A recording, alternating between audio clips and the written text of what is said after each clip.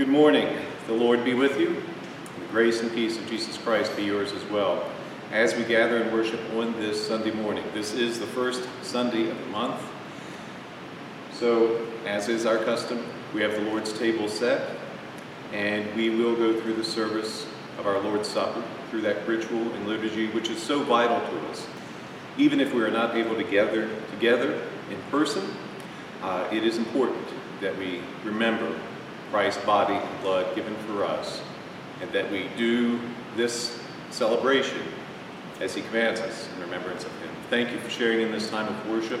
As we gather on this Sunday, we will share in a more comprehensive liturgy, opening prayer, call to worship, and again the celebration of the Lord's Supper, in addition to offering the Apostles' Creed, as well as the Word.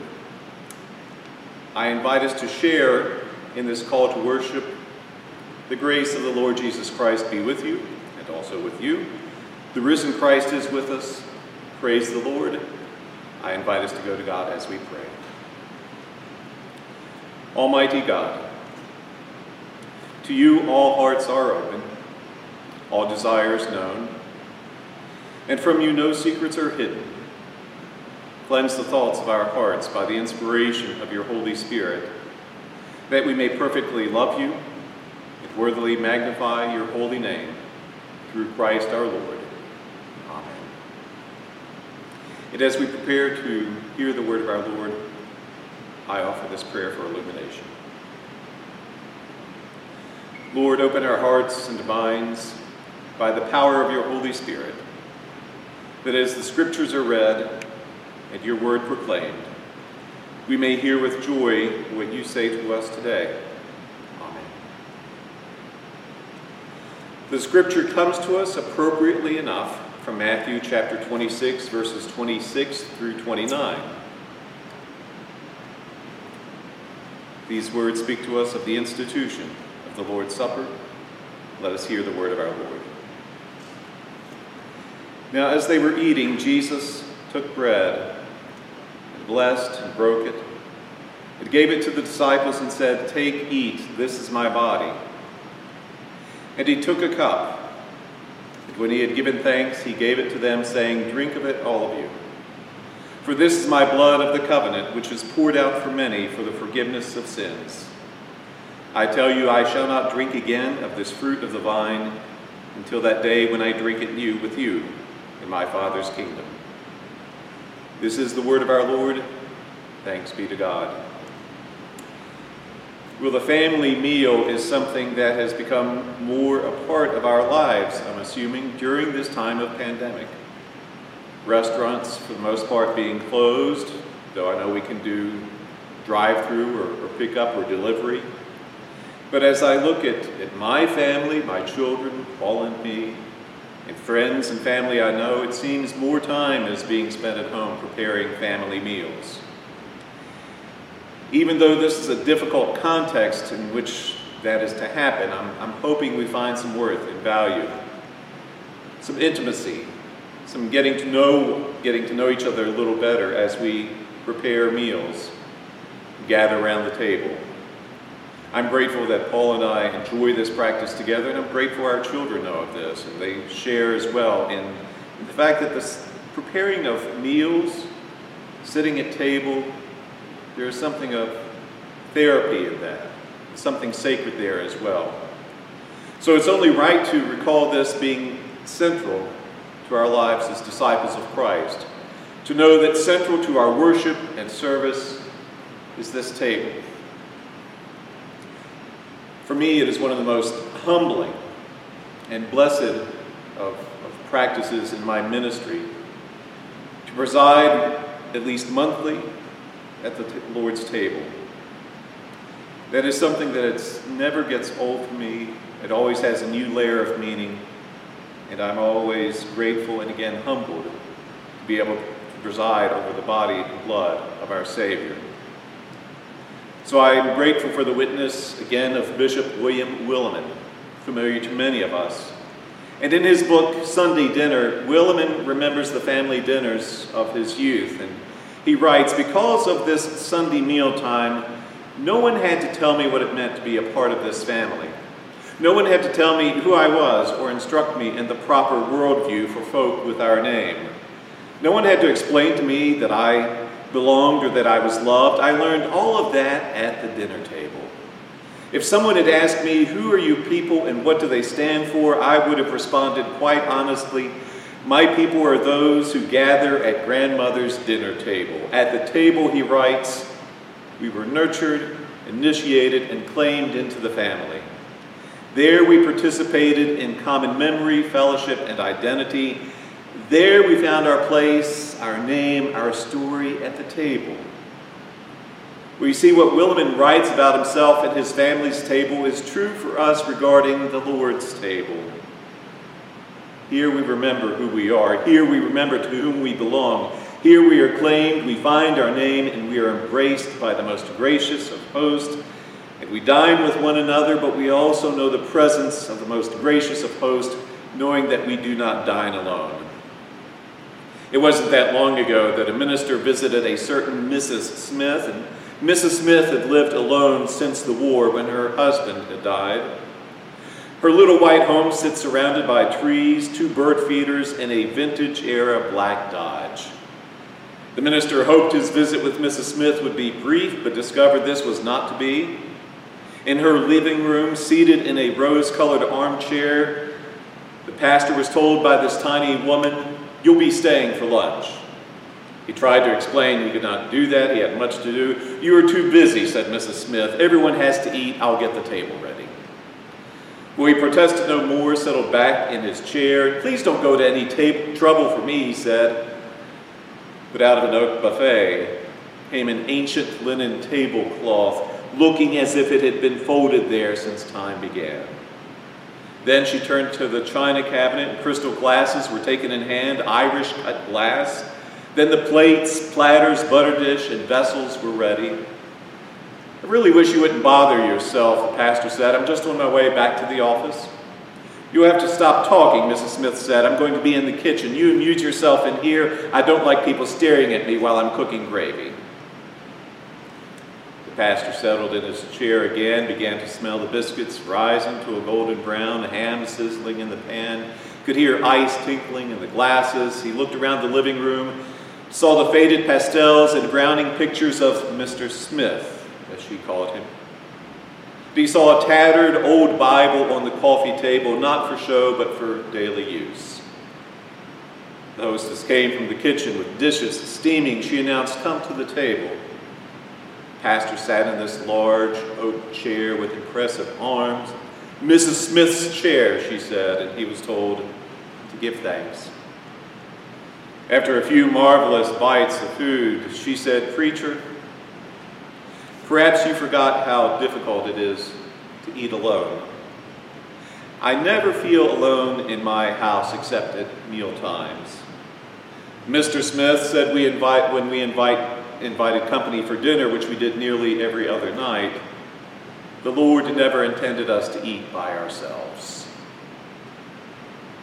Well, here we know the presence of the Lord, and we don't eat alone. We are the guests of God. We are the recipients of his hospitality. And we know not only the closeness of one another, at this time and place, we realize just how close God is to us. A gentleman named Frederick Buechner one Sunday was receiving communion.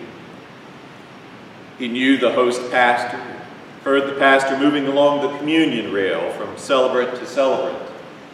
As Buechner knelt waiting his turn, "The body of Christ," the pastor said, "the bread of heaven. The body of Christ, the bread of heaven." Well, when he got to me, Buechner says, he put in another word. The word was my name. "The body of Christ, Freddie, the bread of heaven." Now, that wasn't unusual, Buechner says. The pastor did know his name and often would speak to someone by name as he served communion. But, Buechner says, the effect of calling me by name during this service of communion was extraordinary. It caught me off guard. It moved me deeply. For the first time in my life, perhaps it struck me that when Jesus picked up the bread at his last meal and said, "This is my body, which is for you," he was doing it not just in a ritual way for humankind in general, but in an unthinkably personal way for every particular man, woman, and child who ever existed or someday would exist. Most unthinkable of all, as far as I was concerned, maybe he was doing it for me and for you. The most gracious of hosts has set a place at his table for you. He knows you by name. He intends you not to dine alone. He asks you to come and dine with him, to know his hospitality for you, his body and blood given for you. This is as true this day as ever. And with you, I anxiously anticipate and await that time when we gather at table, one with another, in the company of the most gracious of hosts, who even now knows us by name. Amen. I invite us to respond to the word as we share the Apostles' Creed. I believe in God the Father Almighty, creator of heaven and earth. I believe in Jesus Christ, his only Son, our Lord, who was conceived by the Holy Spirit, born of the Virgin Mary, suffered under Pontius Pilate, was crucified, died, and was buried. He descended to the dead.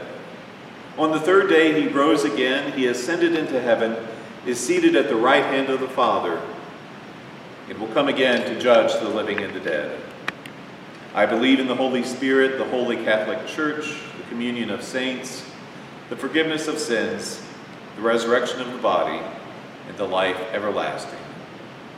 Amen.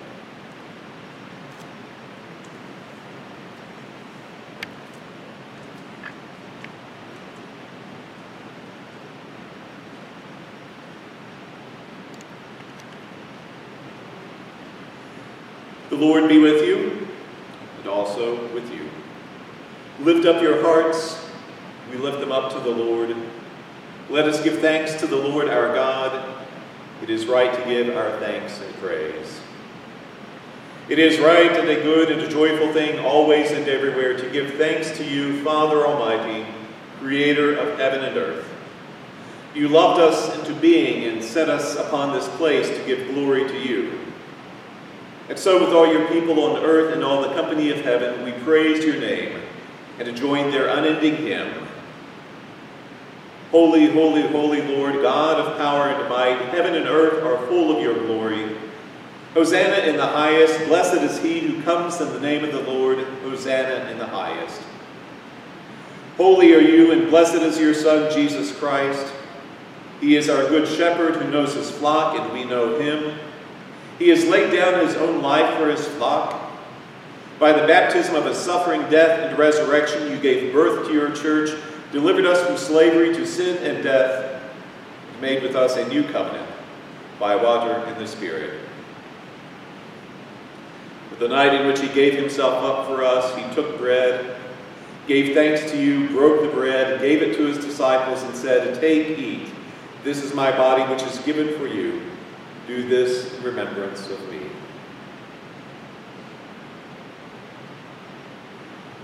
When the supper was over, he took the cup, gave thanks to you, gave it to his disciples, and said, "Drink from this, all of you. This is my blood of the new covenant, poured out for you and for many for the forgiveness of sins. Do this as often as you shall drink it, in remembrance of me."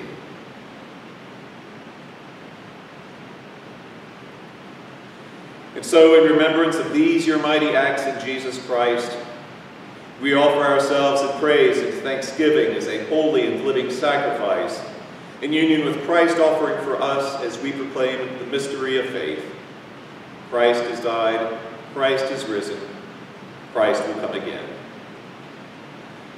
Pour out your Holy Spirit on us gathered here and on these gifts of bread and wine. Make them be for us the body and blood of Christ, that we may be for the world the body of Christ, redeemed by his blood, to become one flock with the one shepherd. By your Spirit, make us one with Christ, one with each other, and one in ministry to all the world, till Christ comes in final victory, and we feast at the heavenly banquet. Through your Son, Jesus Christ, with the Holy Spirit in your holy church, all honor and glory is yours, Almighty God, now and forever. Amen. And now, with the confidence of children of God, we are bold to pray as Christ has taught us. Our Father, who art in heaven, hallowed be thy name. Thy kingdom come, thy will be done on earth as it is in heaven. Give us this day our daily bread, and forgive us our trespasses, as we forgive those who trespass against us. And lead us not into temptation, but deliver us from evil. For thine is the kingdom, and the power, and the glory forever. Amen. Because there is one loaf, we who are many are one body, for we all partake of the one loaf. The bread which we break is a sharing in the body of Christ. The cup over which we give thanks is a sharing in the blood of Christ.